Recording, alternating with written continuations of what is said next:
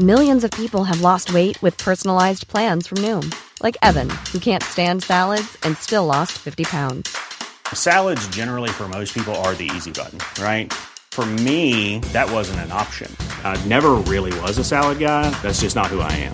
But Noom worked for me. Get your personalized plan today at Noom.com. Real Noom user compensated to provide their story.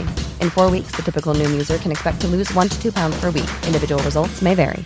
Hey, it's Ryan Reynolds, and I'm here with Keith, co-star of my upcoming film, If, only in theaters May 17th. Do you want to tell people the big news? All right, I'll do it. Sign up now and you'll get unlimited for $15 a month and 6 months of Paramount Plus Essential Plan on us. MintMobile.com/switch. Upfront payment of $45 equivalent to $15 per month. Unlimited over 40 gigabytes per month. Face lower speeds. Videos at 480p. Active Mint customers by 531.24 get 6 months of Paramount Plus Essential Plan. Auto renews after 6 months. Offer ends May 31st, 2024. Separate Paramount Plus registration required. Terms and conditions apply if rated PG. Welcome to Talking Business, a podcast produced in Melbourne, Australia. The podcast is available on the Acast app, the Apple Podcast Store, or wherever you go to get your podcasts. Or you can get it at the Business Acumen website at www.businessacumen.biz. I am Leon Gettler. My job is to review and monitor the week's news in business, finance and economics. I bring it all to you every week. This is episode number 6 in our series for 2022, and today's date is Friday, March the 11th. First, I'll be talking to Pete Neal, founder and CEO of PowerPal, an Australian-developed app that is changing the way Australians use energy in their homes, slashing bills and reducing household carbon emissions in the process. The app has so far reduced CO2 emissions by 21,388 tonnes and helped Australians save $695,723 since November 2020. And I'll be talking to economist Nicholas Gruen about what can be done to isolate Russia's economy. But now, let's talk to Pete Neal. Pete, tell us about PowerPal. So PowerPal was founded back in 2017 off the back of an exit that myself and my co-founders had achieved with another business. So we'd spent the last 15 years building a business doing customer engagement solutions in the telco space. And we sold that business to a large NASDAQ-listed Swedish company called Sinch. And they were one of our biggest competitors, so we knew them quite well. But we, sort of didn't realize quite what it would be like working in a larger organization. So we were moving from a 50-person organization to a 5,000-person organization in Sinch, and realized pretty quickly that we'd had an awful lot of autonomy for a long period of time, and that probably working in that larger organization wasn't for us. So we had a 6-month retention period with that business. And when that came to an end, we decided to go off and do something new. So we were looking for kind of new industries to go after, because the restriction that we had with the business that we'd sold was an 18-month period. So we couldn't go and do anything in telco for a while. So we were sort of looking around. And at the time, it was, I guess kind of every day it was headline news that the energy transition was causing problems. So the ACCC had released their consumer price inquiry to determine why prices had doubled, and we had government chief scientist Alan Finkel was doing a big review into the sort of pathway for Australia to achieve net zero. And then Malcolm Turnbull got kicked out by Scott Morrison at the end of that. And so I thought, there's a lot going on there. Maybe there's an opportunity to reuse the skills that we'd had from the telco industry and apply them to a kind of new utility style kind of environment. So we dug into those reports, and we found, there was this common thread all the way through of this need to take your kind of average Australian on the journey towards net zero, and the need for digital tools to help consumers navigate this transition. And so we thought, that looks interesting. Maybe we can make a difference there. So, and that was really where PowerPal got started. So we managed to, it was me and one of my ex-colleagues at Dialogue that sort of decided to go on that journey. And we encouraged in one of my old friends, a gentleman by the name of Rick Grundy, to come and join us on the journey as the CTO. And that was where PowerPal started. So what does PowerPal actually do? So PowerPal's an energy engagement system. So if you think about a Fitbit, kind of when your Fitbit provides you with this kind of real-time instant feedback that on your exercise routine, and it will give you prompts to say, you've been sitting for too long, or maybe you should sort of go for a walk this afternoon. And what PowerPal does is exactly the same thing, but it's like a Fitbit for your home. So it will tell you in real time how your home's using energy, and then give you tips on ways that you can change or adjust your energy use to either improve your energy bills or reduce your environmental footprint. So you get this kind of universal experience when people first get their PowerPal installed. It's an app? It is an app, yes. So there's a physical product component to it as well, just like a Fitbit. And the PowerPal product itself goes on your electricity meter. Takes about 60 seconds to install. So it just clips onto the front of your electricity meter, and then it's got magnets to stick onto your meter box. And the app then takes the data from your energy meter and displays it on your phone in real time. And you get this kind of universal response where people run around their home with their app in their hand, kind of turning on and off all the appliances in their home and going, my God, I didn't realize it costs so much to run the air conditioner. And you get this kind of moment of enlightenment as it comes through. And how much will that reduce electricity by? So it depends who you believe. So there's a whole bunch of research that's been done in this space. And in some of those studies, they found that electricity use actually increases. And in some of them, they've seen we've had people report reducing their energy use by up to 50%. So you get people kind of sending through their bills to you and saying, my God, this is the best thing ever. Now, we get paid through a government environmental scheme, and that's based on 6.6%. So based on the sort of regulated amounts, if you get this type of feedback, then on average, you will reduce your energy consumption by 6.6%. The business payoff for you guys is what? So we get about $160 for each product that we install. And from that, we have to cover our product costs, our marketing costs, and then the installation costs, because we have to have a registered installer go out and install the product. And then we get a bit of margin on top of that as well. So how many of these have you installed? So it just tipped over 115,000. So we started the rollout. It's predominantly in Victoria because we're a part of the Victorian Energy Upgrades program there. And we started the rollout in February last year.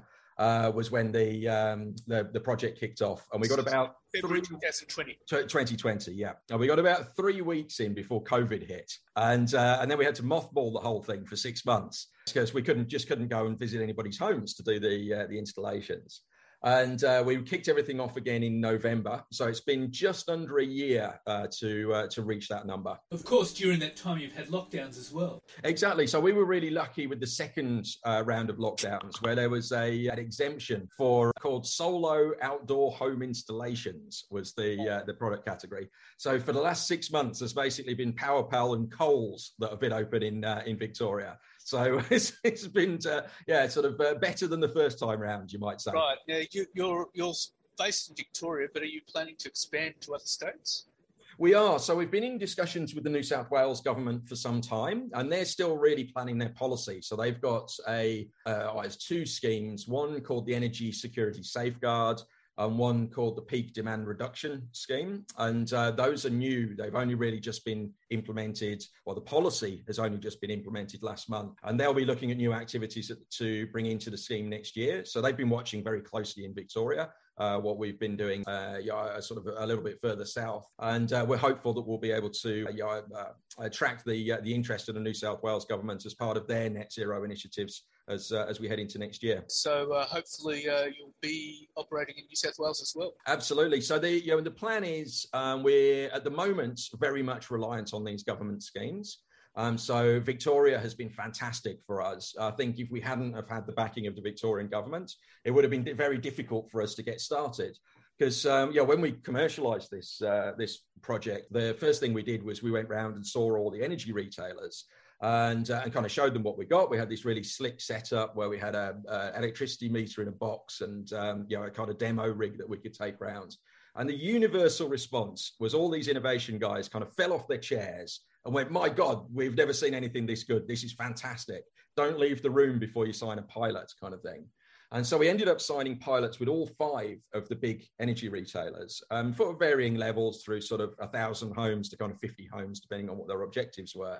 And they all went swimmingly well. The customer feedback was kind of off the charts. And then, so we kind of came back and said, well, that went well. And so then I sent Mitch in, who's our CCO, with his contract. I said, go get them signed up, mate. And yeah, he goes along and says, right, let's get cracking. And then they say, well, what's your business case? And it's like, well, what do you mean? What's your business case? And I'm like, well, if you want to charge us kind of $30 a year for delivering this service, you're going to have to deliver at least $60 worth of value back to us. And it's like, but the customers love it. What do you mean? And they're like, well, the margin from a typical residential energy customer is about $90 a year.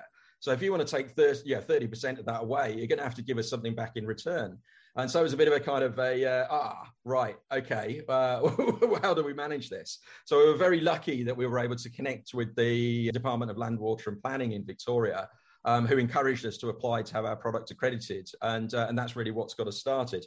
But we've got a number of products in the pipeline that go beyond just the basic energy monitoring. And those are potentially global applications and will be funded through different models. I can't talk about them too much at the moment because we're not launching them until Q1 next year. But the plan very much is to use kind of Victoria and Australia in general as our beachhead, and then take our technology off to California and Europe and the UK, and go and deliver those benefits as many places as we can. You would need to have fairly good relationships with utilities, wouldn't you? No, so we're if you think about PowerPal, and you sort of take a parallel with the telco space, we're a bit like WhatsApp but for energy.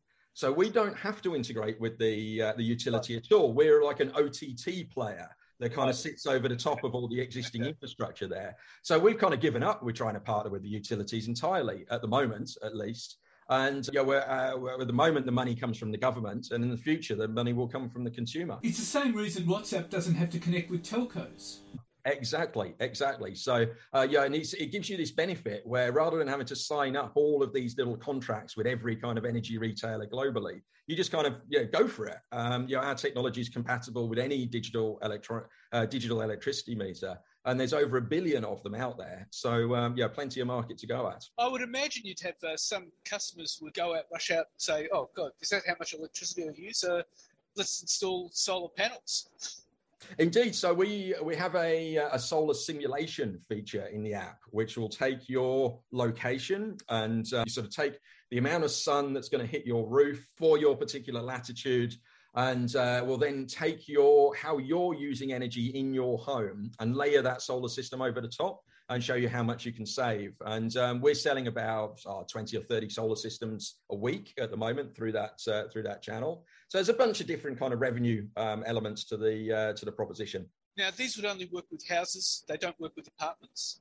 No, so the problem we have with apartments is that all the meters are down in the basement somewhere and generally locked away, and so they're just too far away for the radio signals to reach. So we've got some ideas about how we might tackle apartments in the future, but it's kind of one of these things where do you want to do something or do nothing? And we could do 90% of homes without sort of covering the apartment piece. So apologies to everybody who's got an apartment who wants a PowerPal. We're working on it. Okay, so where do you see PowerPal going? So as I say, I think we're doing very, very well in Victoria at the moment.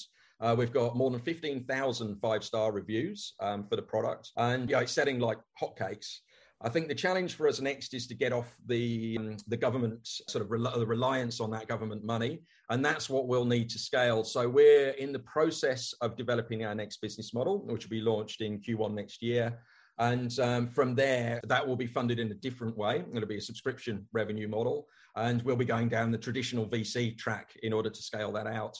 And as I say, next will be New South Wales, and then maybe Queensland, and then California, and then maybe Germany, and then maybe the UK. Everybody has got the same problem with the transition to net zero. The technology we've got is unique. And we're pretty bullish about the opportunity in the future. Okay, well, Pete, that's fantastic, and thank you very much for your time. No worries. Thank you very much. And now let's talk to economist Nicholas Gruen. Nicholas Gruen, I want to explore 2 tweets of yours about the extraordinary events unfolding in the Ukraine, the actions of Volodymyr Zelensky. Can you read them out to me? So the first tweet I wanted to read is a very simple one. I was retweeting some things from the Financial Review about economic warfare against Russia, I suppose, but it struck me that we're in a moment not unlike what the moment that Churchill referred to when he said the destiny of mankind. You can imagine this is in the middle of World War II, middle of 1941. the destiny of mankind is not decided by material computation. When great causes are on the move, we learn that we are spirits, not animals. What I was appealing to there was that we had lots of talk over the weekend about how the sanctions were designed to maximize the punishment to Russia, maximize the pain on Russia, and minimize the pain on those imposing the sanctions. And that's a fine idea. Of course, it's a good principle. But the question ultimately becomes, when you're fighting, are you prepared to suffer for what you believe in? And I was thinking at the time that particularly the Germans, the Europeans, wanted to say they were imposing sanctions without going without Russian gas. And that struck me as, well, that was hence my reference to Churchill's point about material computation. Are we in a fight or are we just pretending? That was the big question. And Zelensky was the guy who, by not making material computations in his own interest, changed everything. Just an extraordinary thing. There's also another quote in another tweet of yours. Could you take us through that? So that quote is a quote from the philosopher William James. And it's when I tweeted it, my tweet was, this is William James on Volodymyr Zelensky. And so I will, it'll take me about 40 seconds to get through it, or perhaps a bit more. A social organism of any sort, whatever, large or small, is what it is because each member proceeds to his own duty with a trust that the other members will simultaneously do theirs. Whenever a desired result is achieved by the cooperation of many independent persons, its existence as a fact is a pure consequence of the precursive faith in one another of those immediately concerned. A government, an army, a commercial system, a ship, a college, an athletic team all exist in this condition, without which not only is nothing achieved, but nothing is even attempted. A whole train of passengers, individually brave enough, will be looted by a few highwaymen simply because the latter can count on one another, while each passenger fears that if he makes a movement of resistance, he will be shot before anyone else backs him up. So again, this is how viral courage is. This is what Zelensky did. And I was talking to someone yesterday, and he said, "Isn't it inspirational?" And I said, "Yes, it is inspirational, but that word gets bandied about all the time. You can give a talk, a bit of a TED talk, and people say how inspirational it is." I think the thing that's so extraordinary about Zelensky, the reason it speaks to us so powerfully, is that Zelensky essentially did his job. He did his job like the captain of the Titanic, which let's hope it's more successful than the captain of the Titanic, but he was sailing the ship, and his job is to go down with the ship if he can't save the passengers. And in a world in which everyone's looking for their next career move, where we go through the motions, this was a very dramatic. This is something which we can recognise, and that's what I thought was so remarkable about it. Okay, so what's the material significance of his words? I mean, how do they give practical guidance as to what we should be doing? So they point in the same direction, which is to say that we are now we're fighting the Russians, and we're fighting for Ukraine, and we should be prepared. And in fact, I'm not really talking about Australians, because this doesn't involve Australians, but we... When you're ready to pop the question, the last thing you want to do is second-guess the ring. At BlueNile.com, you can design a one-of-a-kind ring with the ease and convenience of shopping online. Choose your diamond and setting. When you find the one, you'll get it delivered right to your door. Go to BlueNile.com and use promo code LISTEN to get $50 off your purchase of $500 or more. That's code LISTEN at BlueNile.com for $50 off your purchase. BlueNile.com, code LISTEN. Ryan Reynolds here from Mint Mobile. With the price of just about everything going up during inflation, we thought we'd bring our prices down. So to help us, we brought in a reverse auctioneer, which is apparently a thing. Mint Mobile Unlimited Premium Wireless. How to get 30, 30, bit to get 30, bit to get 20, 20, 20, bit to get 20, 20, bit to get 15, 15, 15, 15, just $15 a month? Sold! Give it a try at mintmobile.com/switch. $45 up front for 3 months plus taxes and fees. Promo rate for new customers for limited time. Unlimited more than 40 gigabytes per month. Slows full terms at mintmobile.com. But the Europeans are defending their own freedom, and they should be prepared to suffer for that if they have to. I'm speaking economically here. So keep turning the screws to try to deal with this.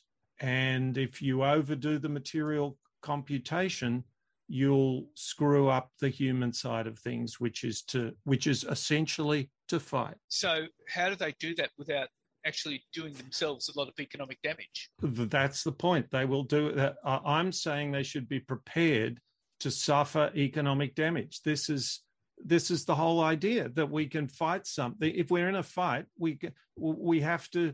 The premise of being in a fight is that you are prepared to be hurt in order to hurt someone else. That's an ugly situation. We have a war going on. So the idea of economic sanctions is to stay out of war, to not kill people. But it isn't to avoid,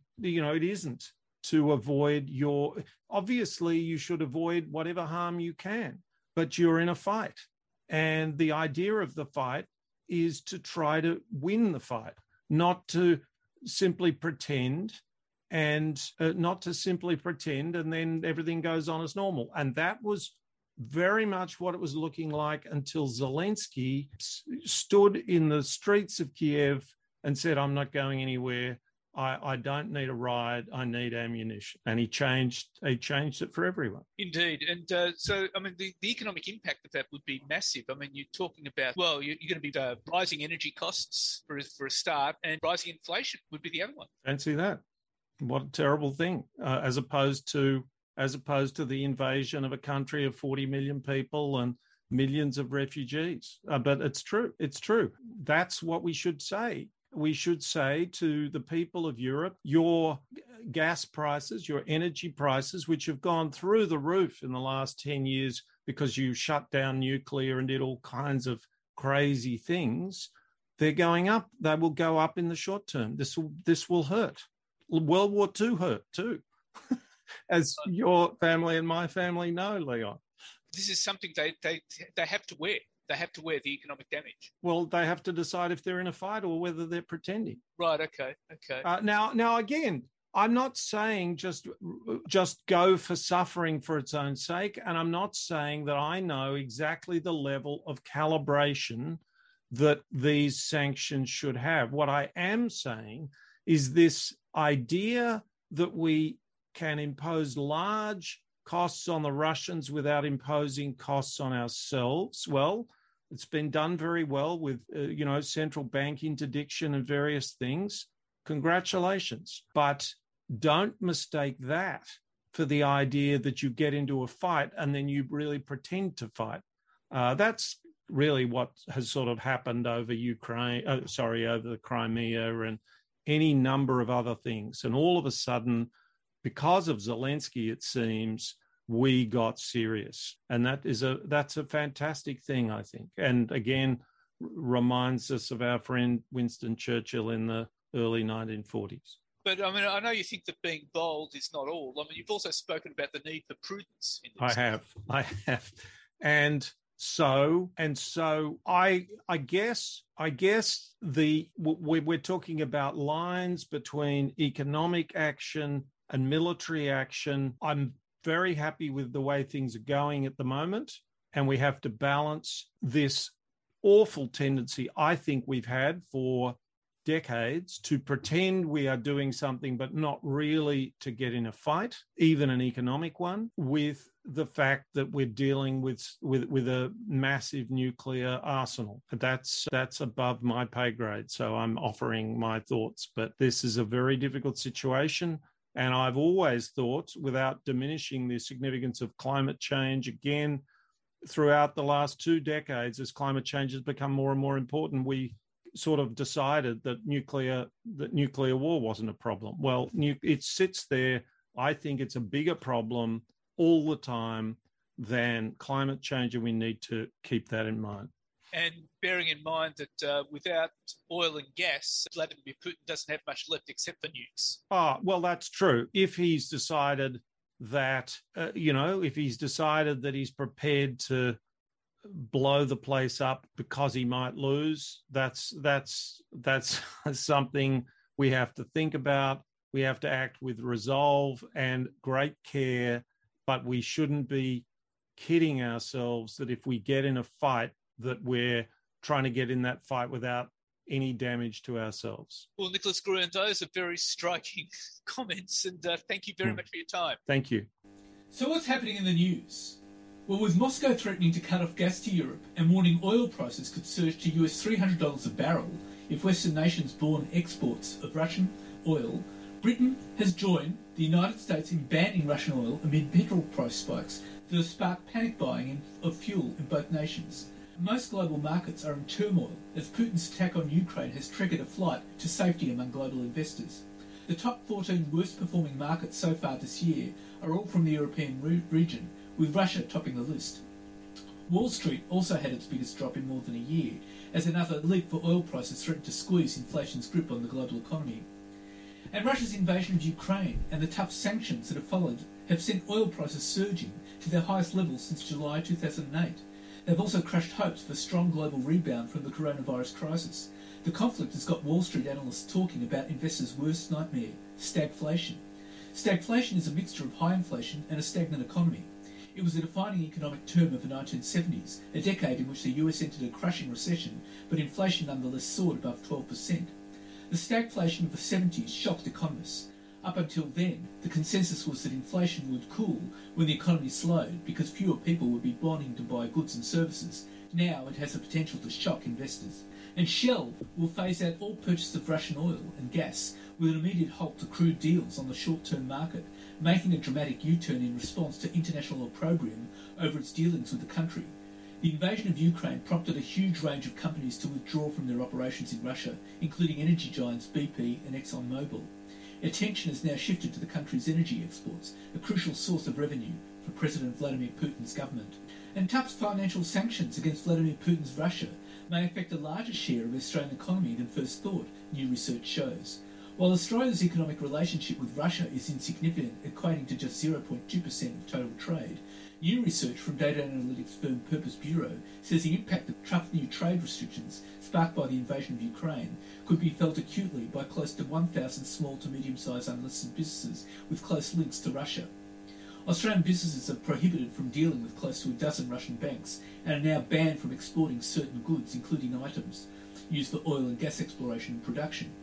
Purpose Bureau used natural language processing to scan websites, media and administrative data for 1.1 million Australian businesses and identified 948 unlisted companies with significant operational exposure to Russia. Firms qualified as having ongoing operational exposure if they had an operating entity in Russia, a physical office or store in Russia, or provisioned goods or services to Russian customers. Purpose Bureau Chief Executive Nick Camper said the companies identified were mainly involved with providing support services for industrial and agricultural production and Russia's oil and gas industry, which is the subject of tough sanctions. Almost 37% of the Russian-linked firms are based in either Queensland or Western Australia, despite the resource-rich states making up just 29% of the Australian economy. Over the course of 2021, Australia exported about $821 million worth of goods and services to Russia and imported $453 million. And Brookfield and Mike Cannon-Brookes are still pursuing ambitions to take over AGL Energy, despite walking away from being rebuffed on their close to $9 billion takeover proposal, contacting shareholders on Monday to garner support and stoke doubts about the board's alternative demerger plan. The move is being seen as a tactic to undermine AGL's demerger proposal, potentially setting it up to fail, at which time the bidding partners could pounce. While Mr Cannon-Brookes took to Twitter to declare it was pens down on the takeover bid, the consortium might re-emerge with another bid, given uncertainty among shareholders over the demerger plan. It remains in talks with several of the company's investors. The 10% increase in their proposed offer to $8.25 a share has also been enough to convince some AGL shareholders that the board should change tack and engage in discussions or open up the company's books amid doubts about the viability of the plan to split the company. Investors are piling pressure on AGL Energy's board to demonstrate that the proposed demerger of the company can deliver more value to shareholders than what has become the Plan B scenario.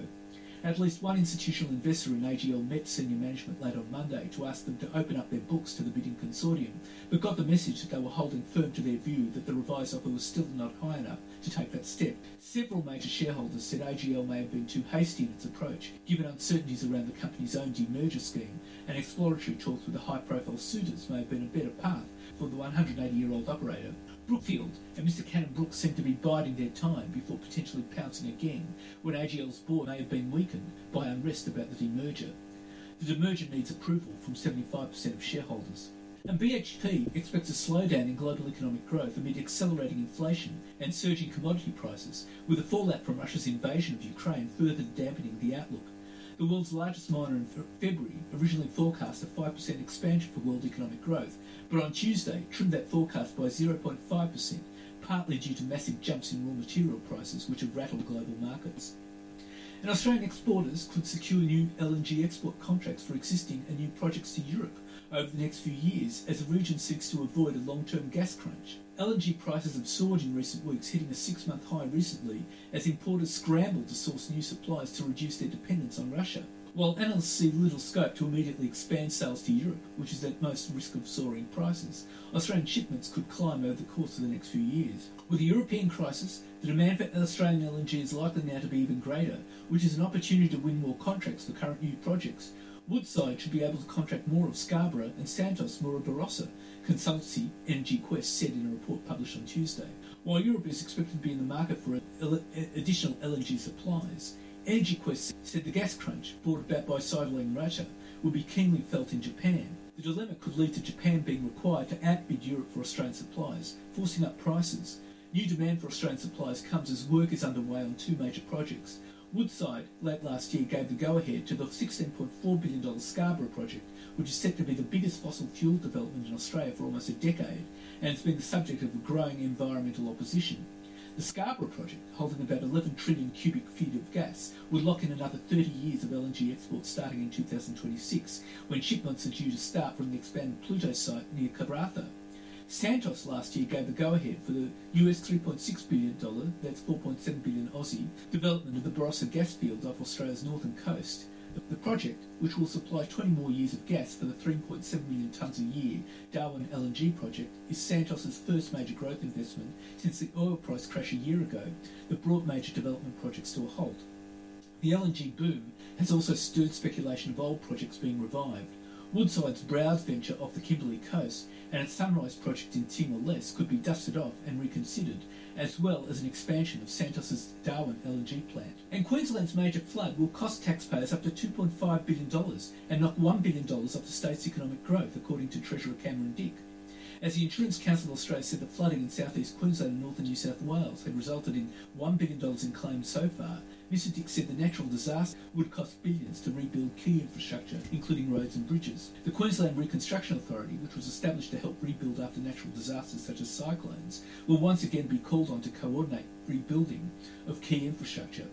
While the Queensland floods did not cause as much damage as previous events like Cyclone Yassi, preliminary estimates by Treasury predicted it would take 0.25% off gross state product. And more than 2,000 homes and businesses in the state's inundated northern rivers have been declared unlivable, and New South Wales Premier Dominic Perrottet warned the recovery will take years as the true extent of a disaster becomes clear. 2 out of 3 flood-affected homes in Lismore, which bore the brunt of last week's historic weather event, will need to be demolished and rebuilt or substantially repaired before they can be inhabited, while more than 200 schools across the state remain offline.